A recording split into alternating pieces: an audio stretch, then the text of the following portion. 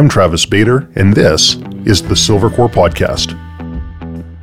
Join me as I discuss matters related to hunting, fishing, and outdoor pursuits with the people and businesses that comprise the community. If you're new to Silver Core, be sure to check out our website, www.silvercore.ca, where you can learn more about courses, services, and products that we offer, as well as how you can join the Silver Core Club, which includes $10 million in North America-wide liability insurance to ensure you are properly covered during your outdoor adventures.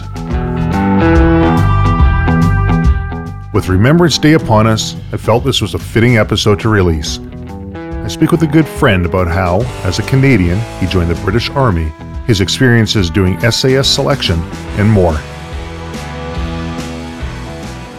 So I'm sitting down with Jason Budd. Jason, I've known you longer than I haven't known you. You were over here in the office and we're looking at putting together some navigation courses that would be of value to the Silver Core members and to the general public. And I figured, while you're here, let's just jump on the podcast here because you've got a really interesting background. You did a little over 10 years in the British Army. Actually, just short of 10 years, Trav. Just short of 10 years. 10 years. It felt like longer. Sure. Yeah. I always said it took 2 weeks to get in, actually. This is back in 99, so it was like a fast track program. Yeah? But then I said it always took me 10 years to get out. I love it. Yeah. No, the fast track program, so you're a Canadian citizen and born and raised in Canada, and you ended up over in the British Army. Yeah. I guess my background part of that is like we actually met when we were in cadets. That's right. And it was, I think, a Vernon camp. That's right. I remember that. I was in Alpha Company and you were in the Rifles with Patrick Holden. I was actually Alpha Company, then Bravo Company, and then over into Rifle Company. Yeah. I worked my way through. I was like, man, they have this brand new Rifle Company. I want to be there. Yeah. And so I worked my way from each one over the course of a week until I got into the Rifle Company. Into the Rifle. And then Patrick and I were best friends back then, and you were friends with him, and that's how That's right. we connected. Yeah. That was like, what year? 92? Oh, yeah. About that. Going back a bit. Yeah, 91, 92. Yeah. Yeah, so I started in cadets, and then 17, I joined the reserves.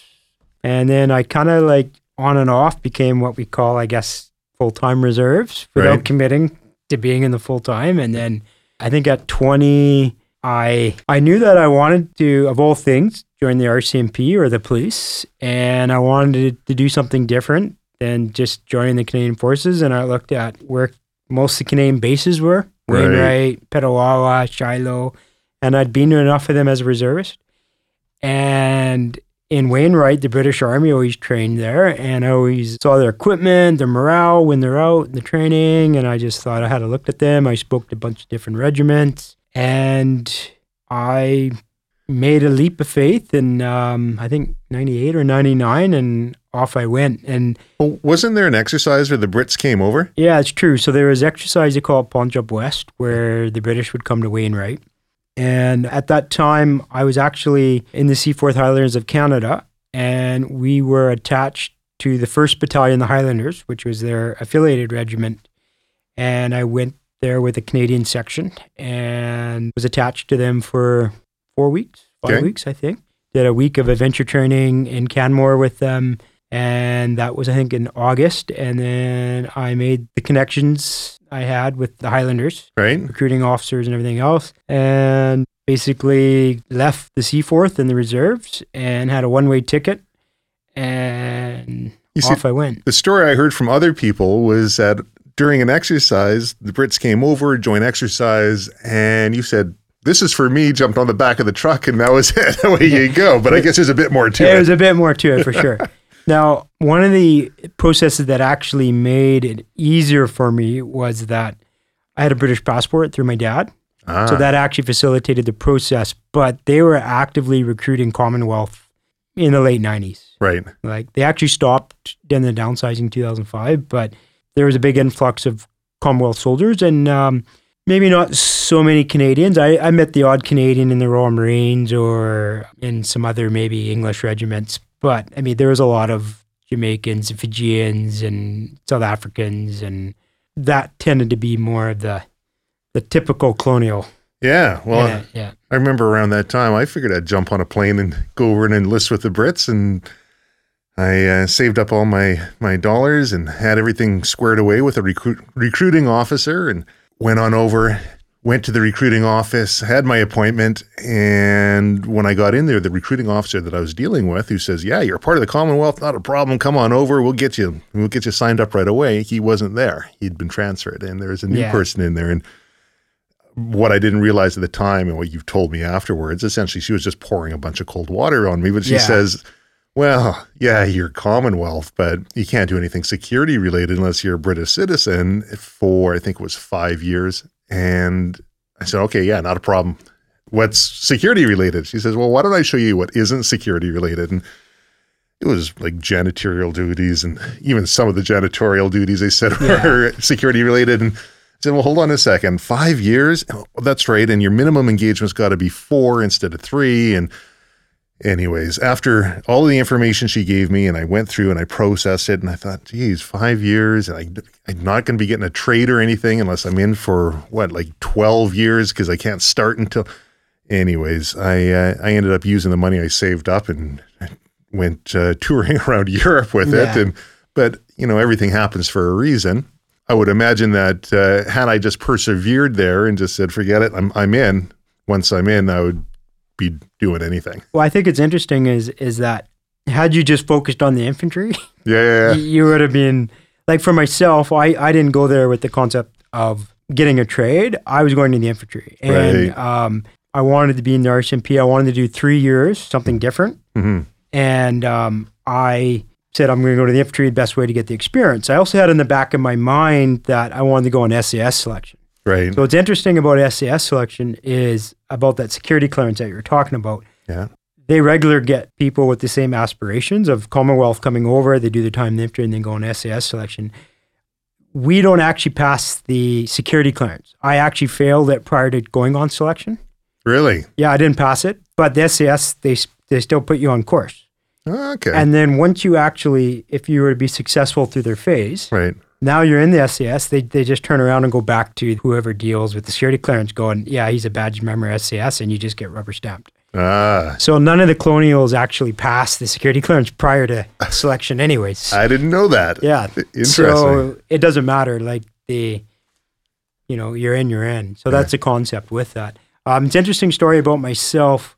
I was in contact with the Highlanders recruiting team. So prior to that, I wrote the Parachute Regiment, I wrote the Royal Marines, I wrote the Royal Green Jackets, the Royal Irish, and none of them were actually actively recruiting me. Okay. Same kind of roadblocks with you, but being attached to the Highlanders and the C4th, their affiliated regiment, their recruiting officer, Captain Mackay, actually took a real live interest in recruiting me. So that's where I ended up with them, right? Got it. They actually said to me, send us your military documents.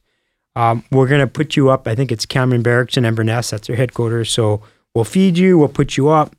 And just show up here. Let us know where your paperwork is. We'll send it over. We'll facilitate it. You get fast-tracked through training. And you show up in the battalion. So one-way ticket. I overpacked.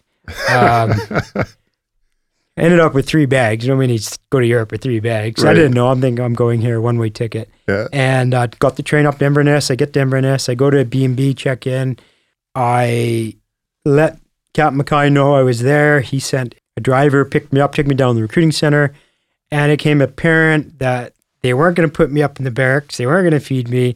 And they lost all my paperwork. Oh, so I had hard copies when I came over. So there's no fast track to this, but the actual paperwork and process, it took me 2 weeks to get processed through the actual recruiting application process. Right. But I was running out of money too. I was staying at this Airbnb, and I guess it was an Airbnb back then. It was just B&B. It was just a B&B. Yeah, B&B.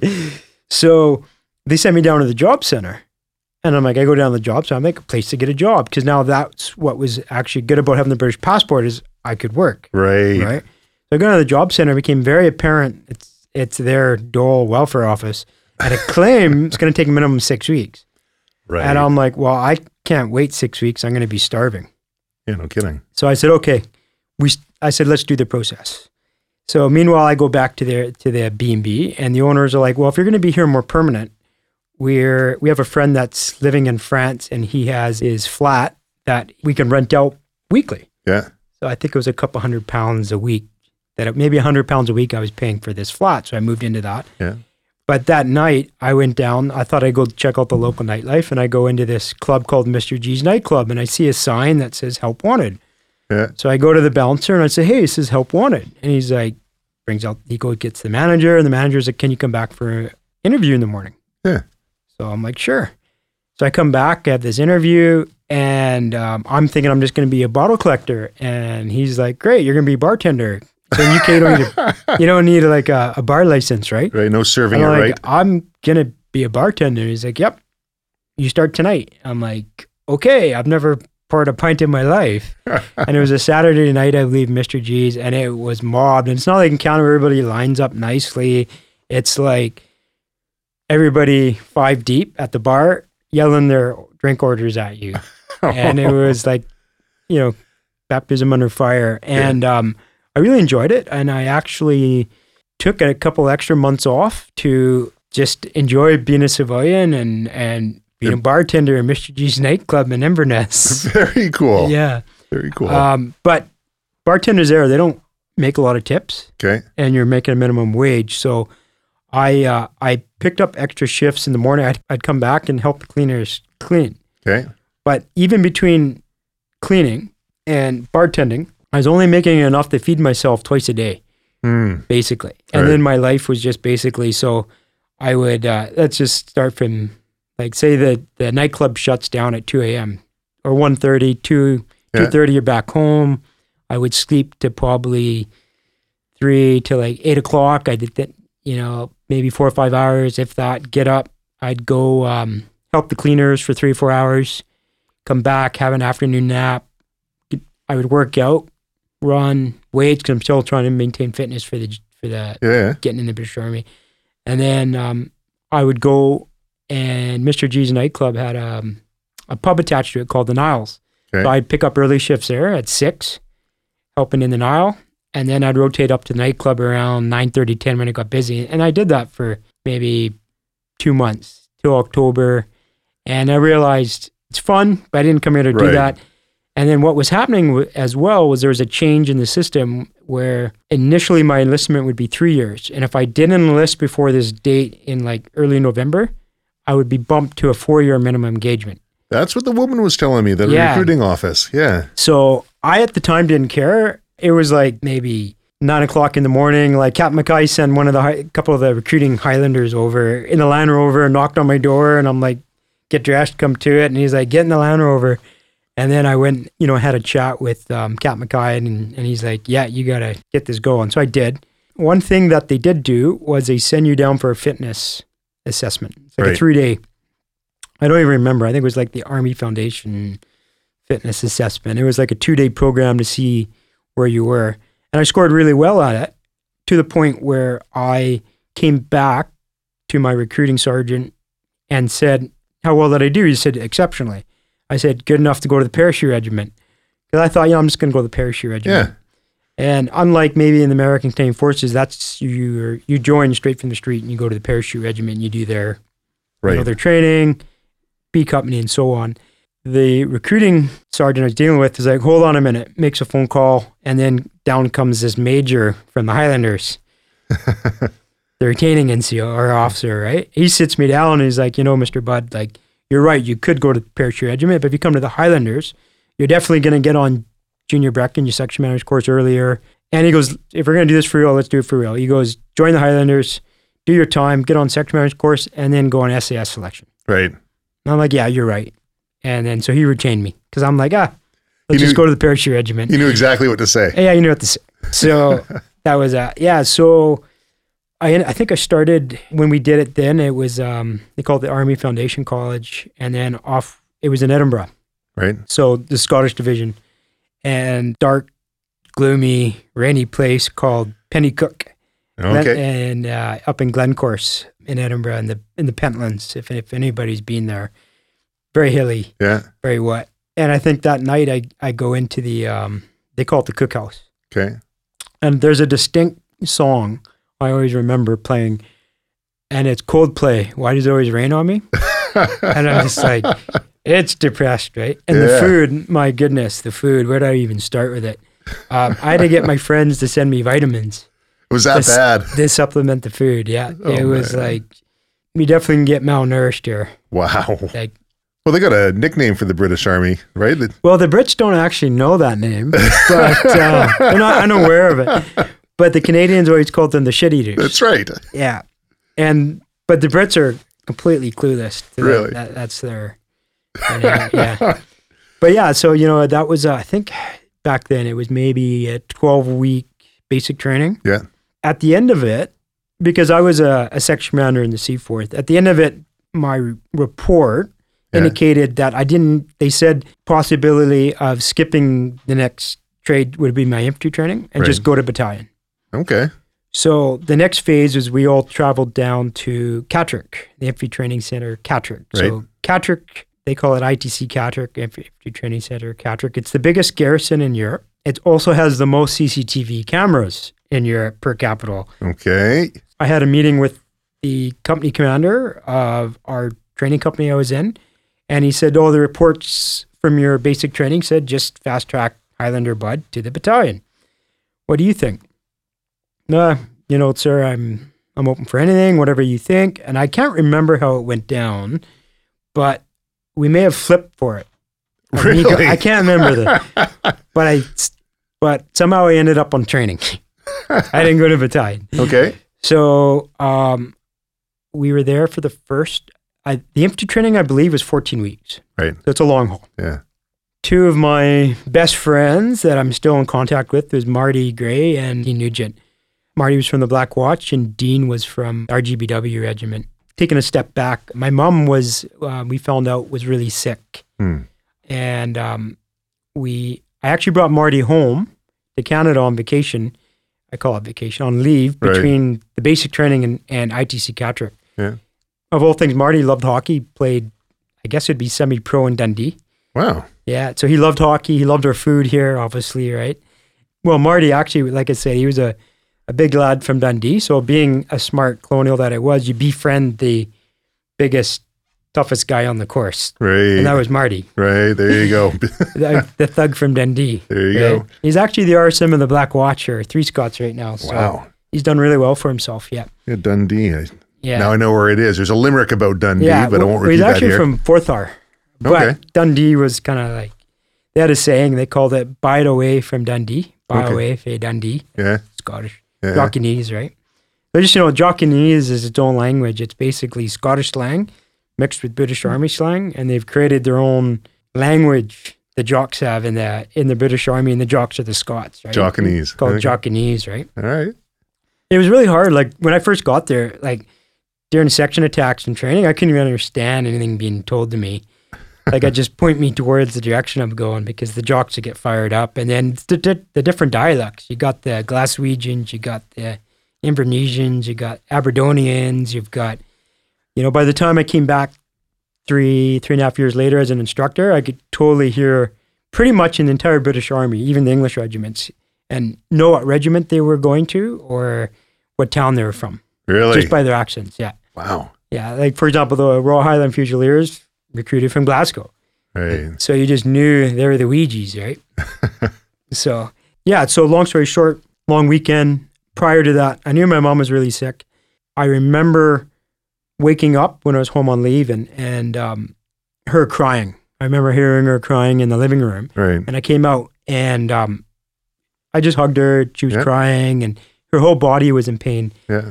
And I said, Mom, I'm not going back. I'm going to go AWOL and hang with you. And my mom was like, not a chance. No son of mine's going AWOL. You're getting back on the airplane. And that was actually the last time I actually saw her. Right. Just prior to the long weekend, my dad called me. He goes, son, we found some bad news and your mom has cancer and it's terminal. And she has a year to live. So that hit me pretty hard. Pretty devastated. Totally. I was a mama's boy. What can I say? Sure. Right? Yeah. And I go up on the long weekend, and then on the Saturday, my dad calls me. He's like, okay, your mom has 24 hours to live. So that changed. I'm like, what is going on here? So I told Marty and his partner, I'm like, I got to go. I get on the train. Catterick has ITC Catterick had, there's at the time, 5 training battalions in training. So I ended up calling not my sergeant major, I ended up being the guard sergeant major. Really? But I just called, I just didn't have the right number, and I called him and I said, I'm on my way down. I said, sir, this is me. I know you're not my sergeant major. He got all my info.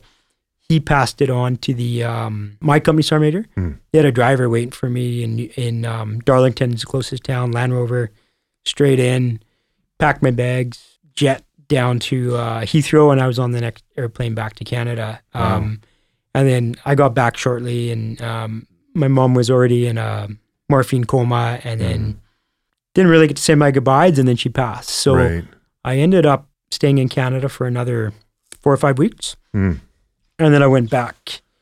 So by the time I went back, my training company was going on their final exercise. Right. So the training staff decided, even though I'd only done 4 weeks of training, I could go on final exercise with my platoon. That was good. So I only had to do the final X, and then I was off the battalion.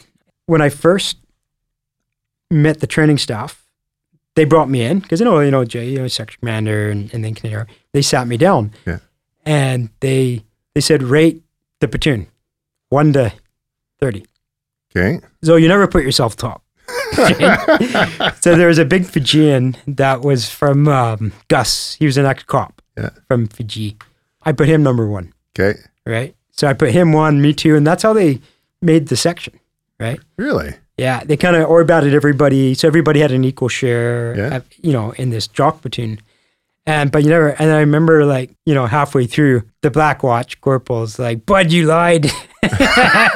Well, you never put yourself top, do you? Yeah. You're corporal, right? Yeah. So, I did the final X and then rolled into battalion. In the British Army, there's a few things that you did, which I thought were pretty neat. So one of them was you did some skiing over there.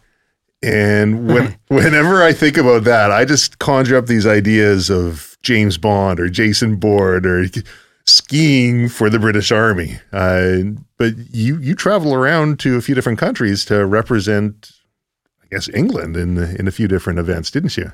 Well, being in a Scots regiment, it's not England. It's such jocks, right? They're the jocks still want their freedom crazy. But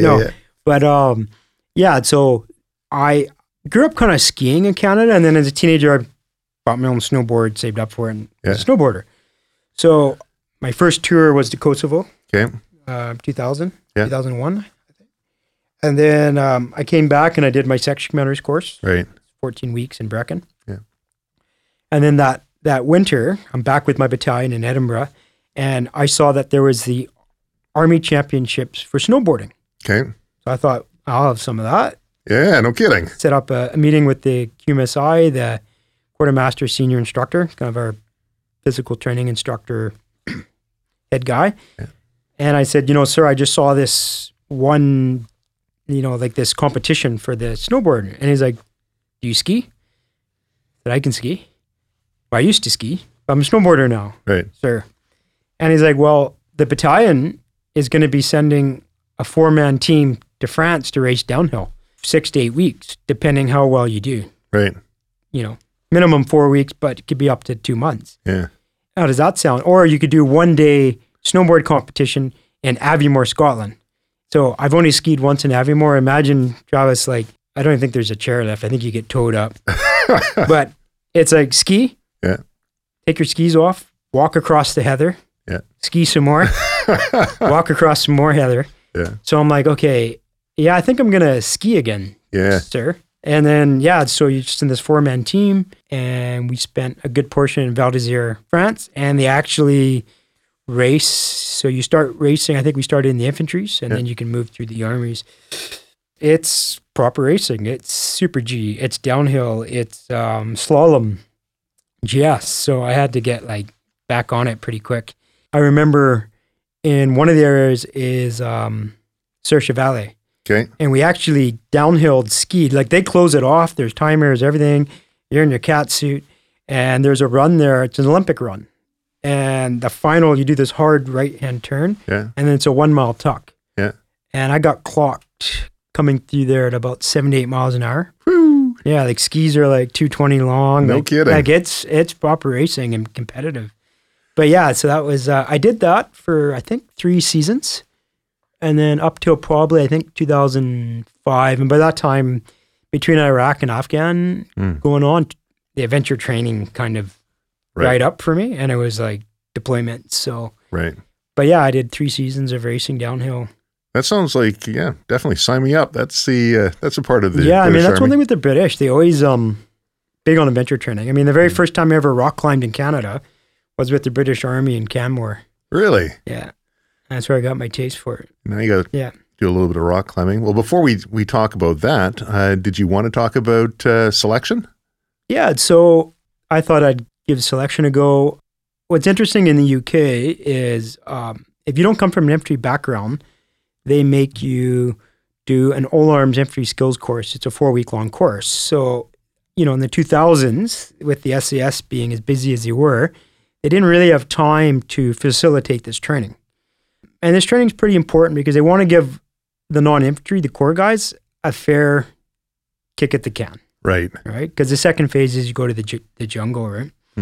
So what they do is they bring one of the senior NCOs from the training division, usually the training wing sergeant major.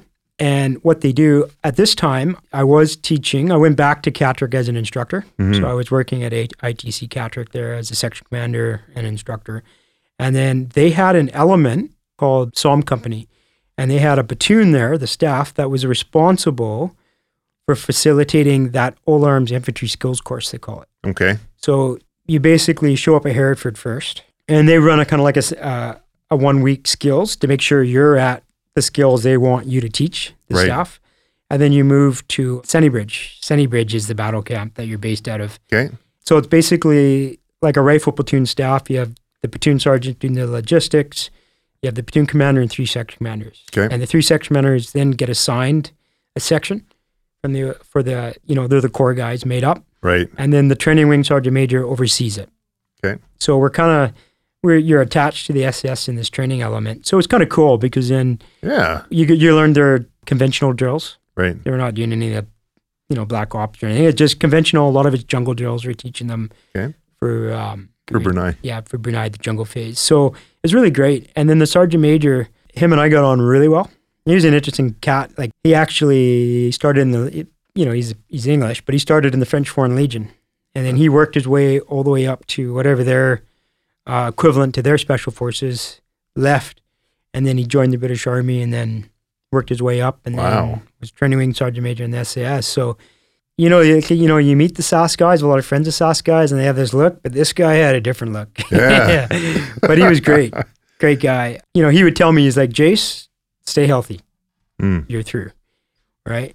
Because there you do the 4 weeks in the hills. That's where you select yourself, the aptitude phase. And then you go to the jungle.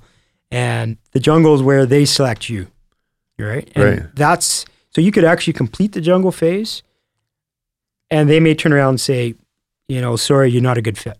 Right. Right? But, I had proved to John that I was a good fit, I guess. And he's like, Jay, stay healthy and you're in. And that's the biggest thing is staying healthy. Right. And I did well on the hills. Can we talk about what the hills are like? When you say the hills is... The hills is, so the hills is the first phase. It's like 4 weeks. Yeah. Yeah, the first week is just kind of an organized thrashing. Okay. You do their CFT, their combat fitness test. It's the 8-miler. Yeah. And you have under 2 hours to do it in, but it's a pretty cheeky one. Yeah. And then, they're just for this first week, they're just kind of, they call it Gilbert's Gut Buster. So it's like a 12-mile run around this lake with hills. Okay. And there'll be certain phases where they'll stop and it'll be like push-ups or firemen carrying somebody up the hill. So you do this for 12K. Yep. Or 12 miles. I can't even remember anymore. Kilometers. It's just because the Brits are like, the military uses kilometers, but then we use miles. Really? So yeah, like if your maps and everything is kilometers. Right. But then if you're doing a fitness assessment, it's 3 miler, 2 miler, 5 miler. So I can't even remember anymore. That's funny. It might have been 12 miles. It's called Gilbert's Gut Buster, right? Yeah. So I remember one of my friends from the Highlanders, big there, he was a big boy, kind of like you, Travis, right? So I remember being told by friends who've done this before is that always run with somebody your size. Okay. Right? So I was aiming for that. And then the groups kind of spread off. Like there's, like on selection, like 400 to 500 people show up. And it just gets weeded out day by day by day, right? So we set off. This is day 2, Gilbert's Gutbuster. And I'm running along, and I'm thinking I'm with this small guy. We're in the middle group. And then we come to this hill, and the next thing you know, grabbed me. And he's fireman carrying me. And I'm like, oh my goodness. Because now we're going to switch. No, you got a fireman carry him. Man, I got him like not far. And then my knee, like I think I hurt my knee there on that point, and I had a knee injury from that point on. Right. Thanks. Yeah. But I said, like, I can't do this. And I dropped him. He actually picked me up and threw me on his shoulder, and then he went the whole way. Wow. Yeah. Besides that, with his injury, I made it all the way up to test week. And like test week's just a series of marches in areas like Elan Valley is probably the worst place on earth. We call them... In what way? Well, wet. Yeah. Everything's wet. Yeah. But they call them baby heads. Okay. So imagine a soccer ball that's growing in a grass ball. Right. Okay. Right? I've heard moon grass. Endless fields of this. Yeah. They're ankle breakers. Baby heads. Baby heads, we call them. And now those, like you're navigating like 20K across this area, right? In Elan Valley, it's called, right? Yeah. And everything's wet. So every step, boots are soaked. Yeah. But if you're not sure on your step, you're stepping on these soccer balls of grass. And you're going to twist an ankle. And you got like 55 pounds. You got the old SLR rifle. Yeah. And it's horrible, right? So that's Elan Valley. I used to like any of the marches in the Brecon Beacons. Okay. Because there wasn't a lot of baby heads. I love the Brecon Beacons. There's a few other areas that they kind of go to, but it's basically, they just set you off in the trucks. You're doing 4K an hour. And on test week, it's like you might be... They start building up the weight and the kilometer distances every day. And it's like a 7-day assessment. This is at the 4th week now. Yeah. And it's just like, you got to make 4K an hour. There'll be a checkpoint you got to navigate to, and there'll be a couple DS directing staff there. Yeah. You can't have any marks on your map, and they just show up, get in line, because there'll be other guys there too. And you say, stop, this is where I am. Okay, you're going to this grid. They give you the grid. Show me where it is. Okay, away you go. And they take your name. Right. They could also check your weight of your pack. Right, okay. And... they find it light, you're out? Yeah, if it's light, no, they give you a brick. Or a rock, and you got to carry it. And the problem with that, there's a few guys where they're kind of underweight, and if you got this, physically, you don't really recover, like if that happened. But yeah, they'll also do kit checks. So they'll give you a kit list. And not a lot of people, there'd be a few people that didn't abide by it. Yeah, you'd want to cull some stuff out for weight, right? Well, the weight's the weight. So for example, if they say this is 55 pounds, then you pack 55 pounds. But they have a kit list. So could be like a panel marker for helicopter or airplane marking, mess tins, water bottle, spoon, whatever. Right. And they'll ask us, show us your tarp, show us your first aid kit, show that. But if you haven't got that, then you're flagged. Right. Because they go, well, you can't abide by detail. Right. Right. Yeah, makes sense. Yeah. So that's not good. So that could happen at these checkpoints. Yeah. And then you just basically, the first day, it might be 25 kilometers you're going. Then the next day on test week, you're going 30, and then so on and so on, so on. And then the final day, they kind of bring it back, and you do, I think it's 25K. We got back to Sunny Bridge, 6 o'clock, had dinner, packed up. And then that night, you start the 65-kilometer long drag, they call it. Right. And I think the weights were like 65 pounds plus rifle, and it's the heaviest we had. Significant. Yeah, a couple hours sleep. And I remember sitting down it was on this side of Brecon where we were, and it was storming. So it was raining, snowing, like not snow, it was snowing up in the beacons. But I remember looking out the truck and looking at all the seagulls hanging out here. So if the seagulls have avoided the sea in the middle of Wales, there's a storm on, right? Right. So, and I remember the DS were debating sending us up or not. Really? And then the course facilitator. Okay. And he's like, yep, they go. So off we went, and soaking wet. And as you started climbing up, it's going to sleet, and then it's full on snow. So we're soaking wet, heading up into the hills. And I can remember being on top of the penny fan, and not being able to find my way down. Okay. I kept falling off the sides. It's storming. I'm hanging on, and I'm like, I'd been up there probably so many times training. Right. But I couldn't find. I finally found my way off the fan and down, and it started to get first light, and I was so cold and checked in, and then they get the new grid, and I look in the back of the 4-tonner, and it's full of guys that have pulled themselves off. Right. So off I go. How's that feel when you see that? You know, I had a rough night up there though. Like I ended up not knowing it, but I cracked my ankle. Right. I had some bad falls going up there, but I was just nursing it. I'm like, let's just keep going. And then as I went to my next checkpoint, I came across a para and I think it was an RAF regiment guy, and the RAF regiment guy was hypothermic. We're told you don't abandon people. Right. Right. So I get there and they're just huddling, and I'm like, let's get your half shelter out, your ponchos, and let's make shelter. Get this guy wrapped up in a sleep bag, and then we have our emergency beacons, like our GPS beacons we activate. Right. They track us. Interesting for me, mine wasn't working that night.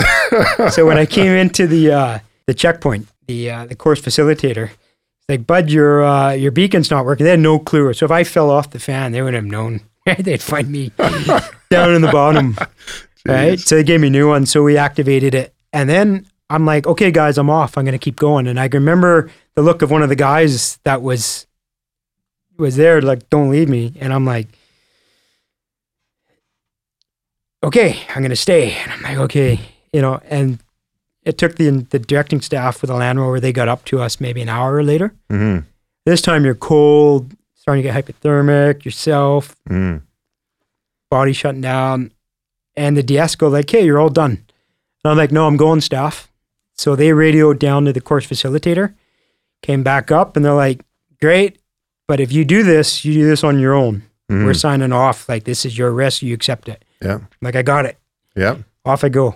And I had I went another 15K. So I'm probably about 35-40K into my 65. And I was just like, that sitting for that hour and a half, it was just zapped you. It just zapped. Yeah. Yeah.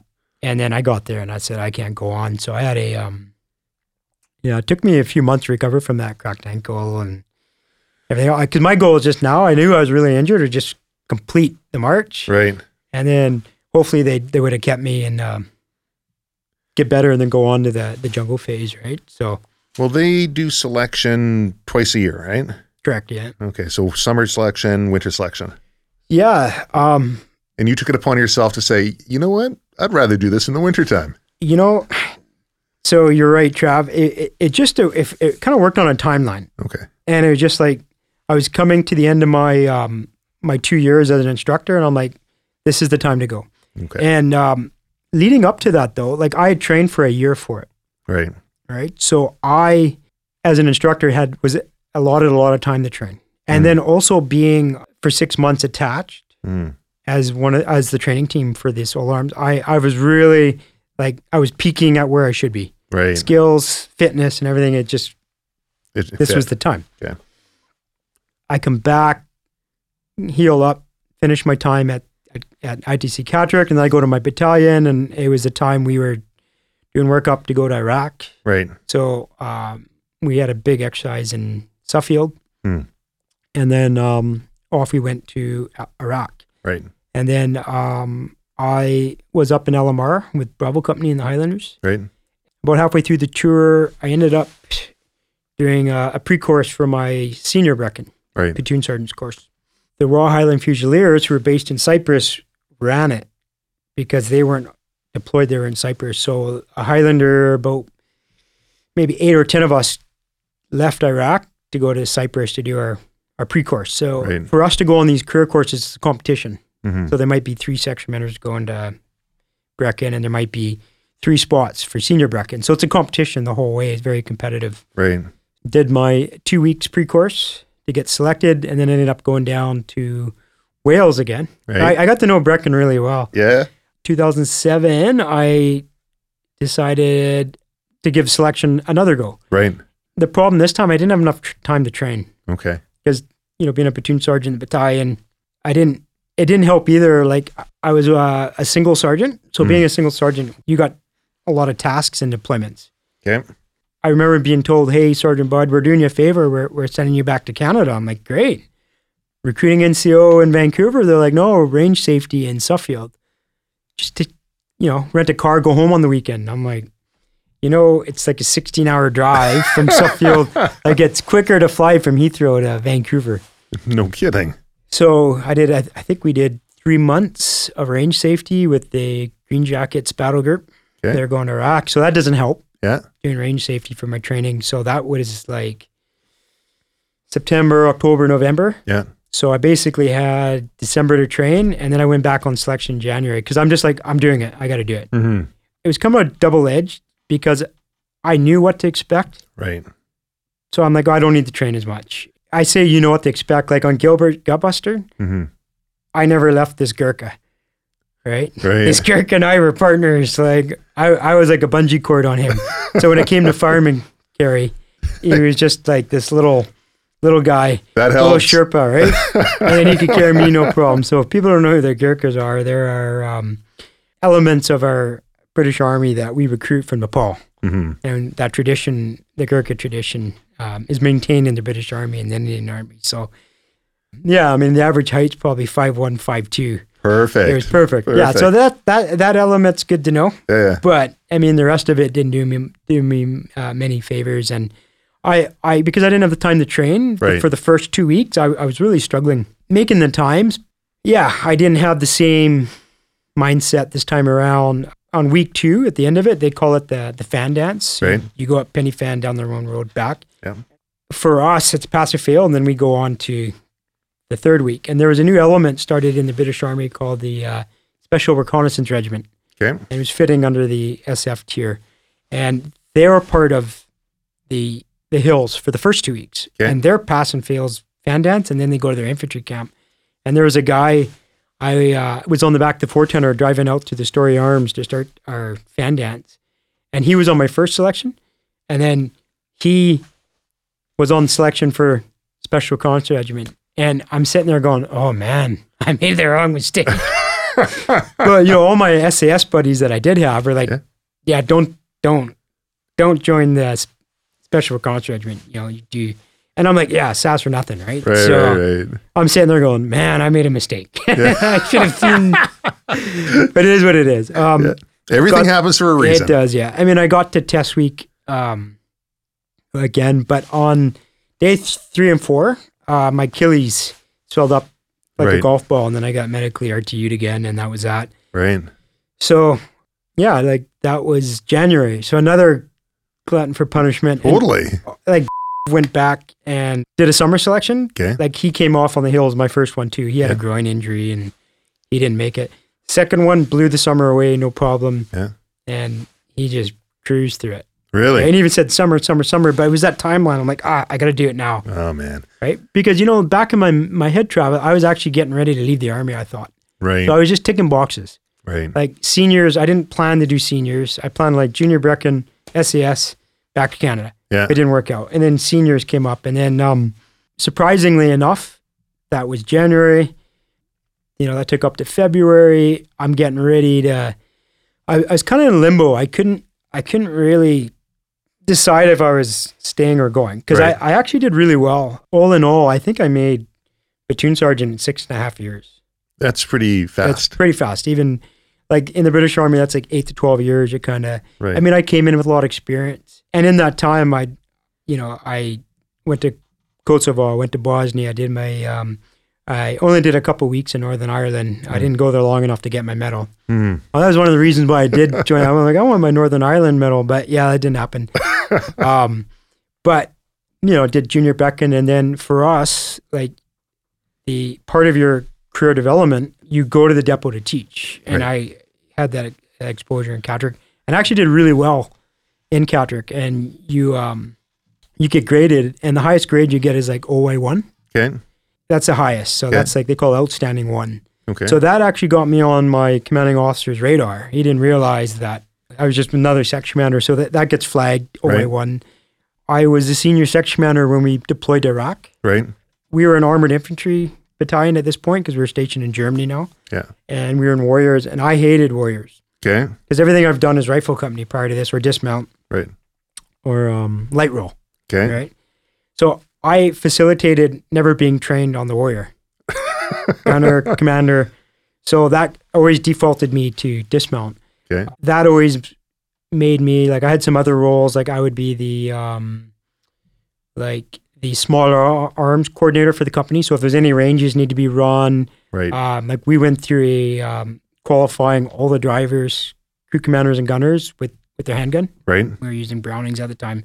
So I coordinated all that training. Mm-hmm. So I was kind of like the small arms subject matter expert for the company. Right. So, and then for the platoon, like I was the senior section commander. So I got another OI1 assessment done. Yeah. What do they call it? Your confidential report for the year. Okay. So that gets you kind of flagged really well at seniors. And what happens is that you sit the board. Mm-hmm. So how I kind of explained the board, when you get promoted, there's a bunch of like brigadier generals sitting in Edinburgh Castle and sit around and they actually grade you. Okay. So normally you need 4 years in rank and that career course. So because I had 2 OI1s and I'd only been a section commander for 3 years, but those 2 OI1s allowed me to sit the board early. Ah, okay. So that's how I got fast tracked through the system. Right. Because I sat the board early and got promoted to platoon sergeant. So, and then went off to selection, injured again on the hills. And then the RSM and I are trying to figure out where's my career path. Because I'm like, well, maybe I'm done. I've ticked all my boxes. I'm done everything. And then he's like, well, I need a training NCO to go to Africa. I can't even remember. Yeah. And then at this time, I thought about Pathfinders. Okay.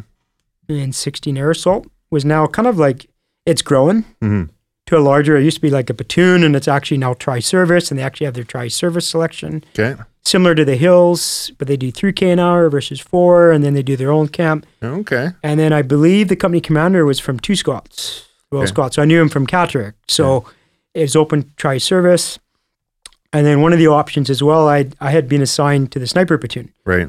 In the Highlanders, because we had a sniper platoon. And prior to that, I was always trained a sharpshooter. What the RSM's like, okay, well, here's kind of the career path that I'm thinking is like, go to Africa for a month. I need you to go here. Then you go down and do your sniper platoon or your sniper course. So then you can take over as a platoon sergeant for the snipers. Because the sniper platoon in the Highlanders, it's the only platoon where the platoon commander is a color sergeant. Okay. So that's a ranked staff sergeant, where the rest of the platoons, you always have a platoon commander. Right. So the platoon sergeant would be the platoon sergeant, and then the platoon commander is a color sergeant. So I would have taken over as platoon sergeant. And then he goes, I know you're going to train on the weekends, and then you roll into your PF selection. I'm like, great, good plan. I leave, and on the way out, the battalion adjutant's like, Sergeant Bud, happy where you're going? I'm like, yeah, I'm going to Africa, sir. He goes, no, you're going to Afghan. I'm going to Afghan. And he goes, yeah, you're chipping out here in about 7 to 10 days. And usually there's a build-up. Yeah. Like in Canada, it's 6 months to a year. Right. Britain's usually about 3 months. He's like, yeah, you're out here in about... I go, sir, we need to talk about this. So I go in and have my meeting. It's like, the Grenadier Guards are taking the omelette, which is the training advisor's role. And there's a company of leftover privates that don't have any hierarchy or headshed. Right. So he's said, they need a platoon sergeant. And I'm sending you and another Highlander corporal section commander to go with his element. So what happened was the brigade commander realized that he had this rifle platoon that was being coordinated to guard camps. That's what they thought this was the staffing was going to be. Right. And ended up, he's like, yeah, this is going to be a brigade strike company. Oh, wow. So they ended up facilitating a lot of the command element from across the different infantry regiments to staff up this strike company. So they actually were building up, but what they needed was a continuity NCO to go out and get familiar with the area we're going and all that. So like I was planning on leaving and coming back to Canada. I'm like, I go to my dad. I got one more tour, Dad. Got to go to Afghan. And I thought that'd be enough because prior to that, I've done Northern Ireland, Kosovo, Bosnia, Iraq, and now Afghan. Right. In a short period of time. Yeah, very short. So I'm like, all right, let's go. And I ended up getting attached to 405 Commando Zulu Company down in Garmazir. Okay. And Garmazir is the furthest south of any British element, and it's like 30 miles from the Pakistan border. And it was a gateway for the Taliban coming across from Pakistan. Right. And then they would co-locate in this area, take on this company, British company, and then bypass and go out. So it was kind of like a training depot for them.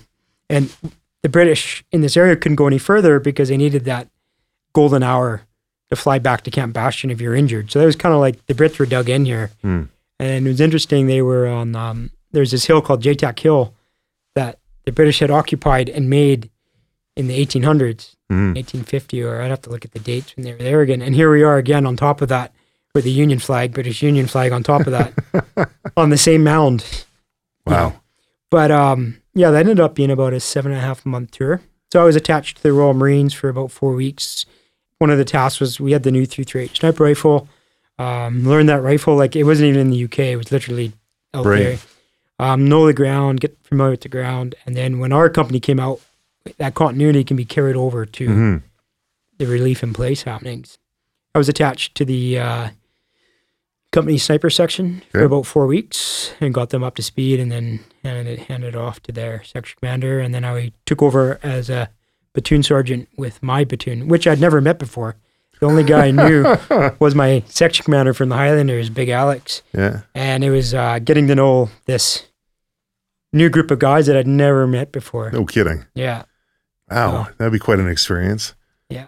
You know, I remember when you came back and you said, "Hey, Trav, let's go for a hike." And okay, yeah, let's go for a hike. Now I'm 6'6", 250 pounds. We're going up the hillside, and I guess there's a couple things that stood out at me. Like number one, your ability to just go. Like you'd pick a pace. I'm like, my God, why is he going so slow? But you don't stop, and you just keep going and going and going. Which over time, of course, that's not slow. It's quite a bit more efficient. Yeah. But the other thing that really stuck out was there's another fellow that we're with. I think he was having an issue with his boots at the time and had a little bit of an issue. And he said, "Okay, stop. We're going to stop right here. You, Dennis, administrate yourself, right? And then we're going to keep going." And of course, at the same time, I had an issue. I was like, "Oh, thank God, Dennis has got something here so I can take care of mine." But the idea behind whenever something small, I'm like, you know, it's just something small on my boot at the time, right? And just stop, administrate yourself, and keep on going. And that whole mentality of not necessarily slow and steady, but steady pace. And whenever something comes up, attack it and deal with it was completely new to me. And the amount of distance that we covered in a short period of time and on subsequent runs, the amount of mountains and hills that you and I have done together that prior to that, I wouldn't have been doing. I'd be going as fast as I can and then burn out of steam and then having a rest. And I don't know if that's something that you got from the British Army or if that was more something you got in preparation for SAS Selection there. You know, Travis, you know that concept of, you know, fix a problem when it's small? Right. It's kind of common, right? Yeah. And, you know, feet for an infantryman is probably your biggest asset. Yeah. Your boots got to fit. So I was the type of person, I didn't believe in blisters. I don't believe in breaking boots in. Right. They fit out of the box or they don't. Okay. So I would buy a new pair of boots. So at the time, the boots were issued were crap. One thing I did admire about the British Army, well, in the infantry, we could pretty much wear anything we bought. Where as long as it was DPM or green or black, we could use it. So I was kind of proud that the only thing I went on SAS Selection that was issued was socks. So I had everything else I buy, right? As a kit mongler, they called us. Yeah, right? You're not a kit monger anymore. Not at all. You should see my, I have a sea can of climbing and ski gear. I know you do. You don't want to know how many skis I have. Yeah, so I would trial the boots once. I would allow myself to get blisters once. And if I got the second time, they're gone. Right. So I didn't believe in blisters. It's like, fix it. But for sure, like if there's a problem, I'd rather like, you know, because as you know, I'm an apprentice ski guide with the Association of Canadian Mountain Guides. It's like client care. Hey, I need you to tell me I have blisters. We need to fix this now, right? Right. But you know, Travis, like that lesson doesn't always apply, right? For example, like I think 3-4 years ago, Mount Hector, I think it's 14,000 feet in the Canadian Rockies. I was building my resume to apply for apprentice ski, and we were ski mountaineering with my partner Steffi. We looked at the weather window, and it was cold and clear, but the avalanche conditions were stable. Like, I'm like, we got to go. Yeah. This is when we're doing it. We get up super early and we're heading up Mount Hector. And I had the biggest burly gloves, these Eteric gloves on. Yeah. And I didn't realize that there's a gully that we had to boot pack up. And I didn't have the drawstrings. They were like these overcuffs over it. And there were snow crystals falling inside. And then they were melting. Yeah. But I'm working hard. Skis on the pack, and I'm like, I'm warm. Yeah. Probably minus 25. Right. But I'm warm. So part of that concept was like soldier on through it. Right. So now we're above the gully and we're ski touring up, and we're getting close to the summit, and now the wind chill is hammering us. And it's probably, I think with wind chill, Steph said it was like minus probably 40, Wow. 40, 50, right? And thinking back to my first selection, I remember there's this night nav march. So after Gilbert Gutbuster, Yeah. that night you do a night nav, and you're in a team of 4, Okay. and you do like 16K. Yeah. So, and it's all night. And then you get about an hour's sleep when you get back, and then you do a day. Wow. And it's like that Thursday into the Friday. That's a long day. This is kidding. like, I think the end of week 1. But I remember going up in that evening, and it was the last time I ever used a Camelback. Really? My lesson learned. Yeah, we're allowed Camelback. We still have to carry 2 water bottles. Yeah. But my straw froze Okay. going up on this ridge.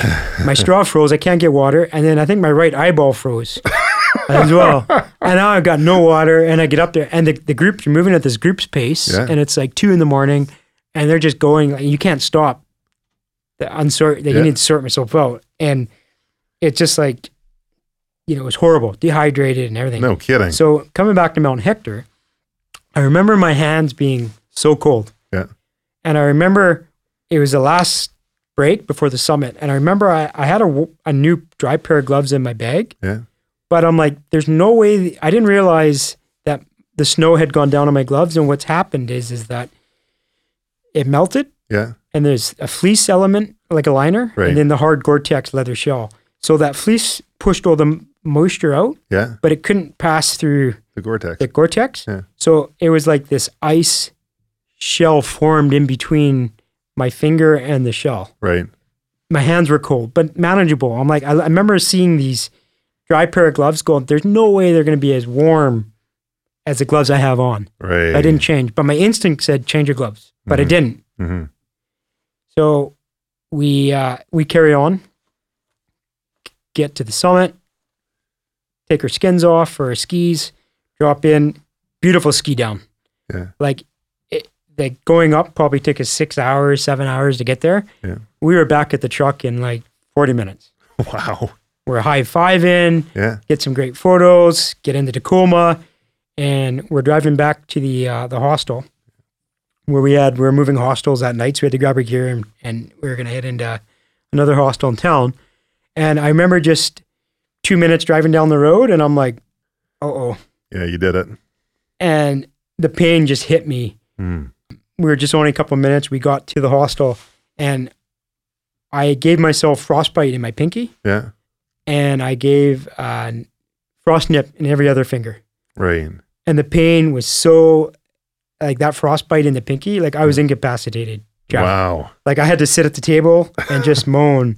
And then like Steph had to do everything, load us up in the Tacoma, drive to the new hostel. Yeah. And that night, like incapacitated, didn't sleep. And then we decided to go to the hospital. Like my pinky is black. Wow. Right. And the doc's like, we already booked some more nights up in the Wapta, up in the bow hut, and can do some ski touring. And the doc's like, oh yeah, it's great. You get another re-injury, and we amputate in August. So we look, I go, that's our trip done.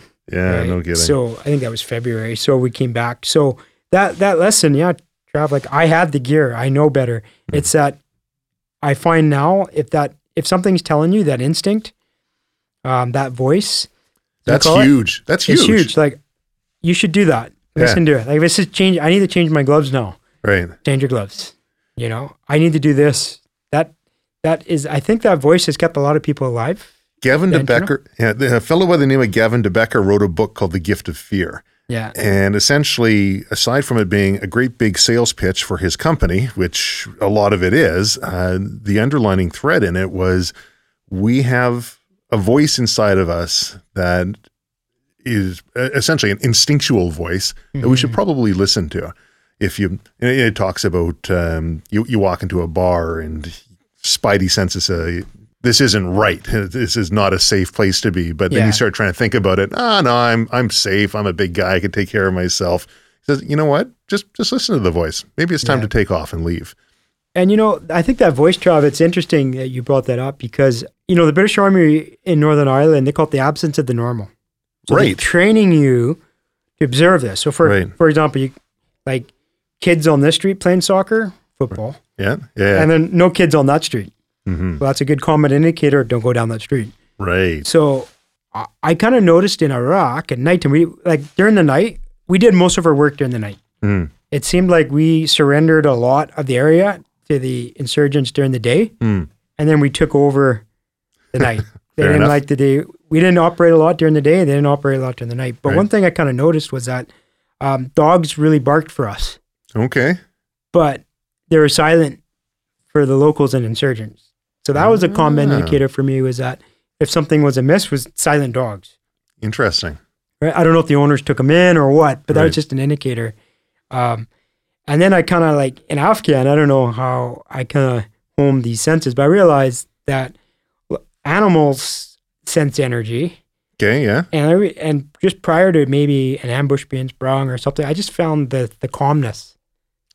Calm before the storm. Interesting. Right? And even to the point where I even found mosquitoes not biting. I don't know how weird or anything, but well, maybe it's something, and maybe it's a mosquito thing, or maybe it's something that your spidey senses are going, you've got it back there, and you just happen to be noticing these other things that are correlating. And I think that's exactly it, Travis. It's our powers to observe our surroundings around us. Right. So I remember when, I'm back in Canada now, and my girlfriend at the time, we went to watch a movie in Maple Ridge. Okay. In the new theater they had there. Yeah. And I walk in and something just didn't feel right.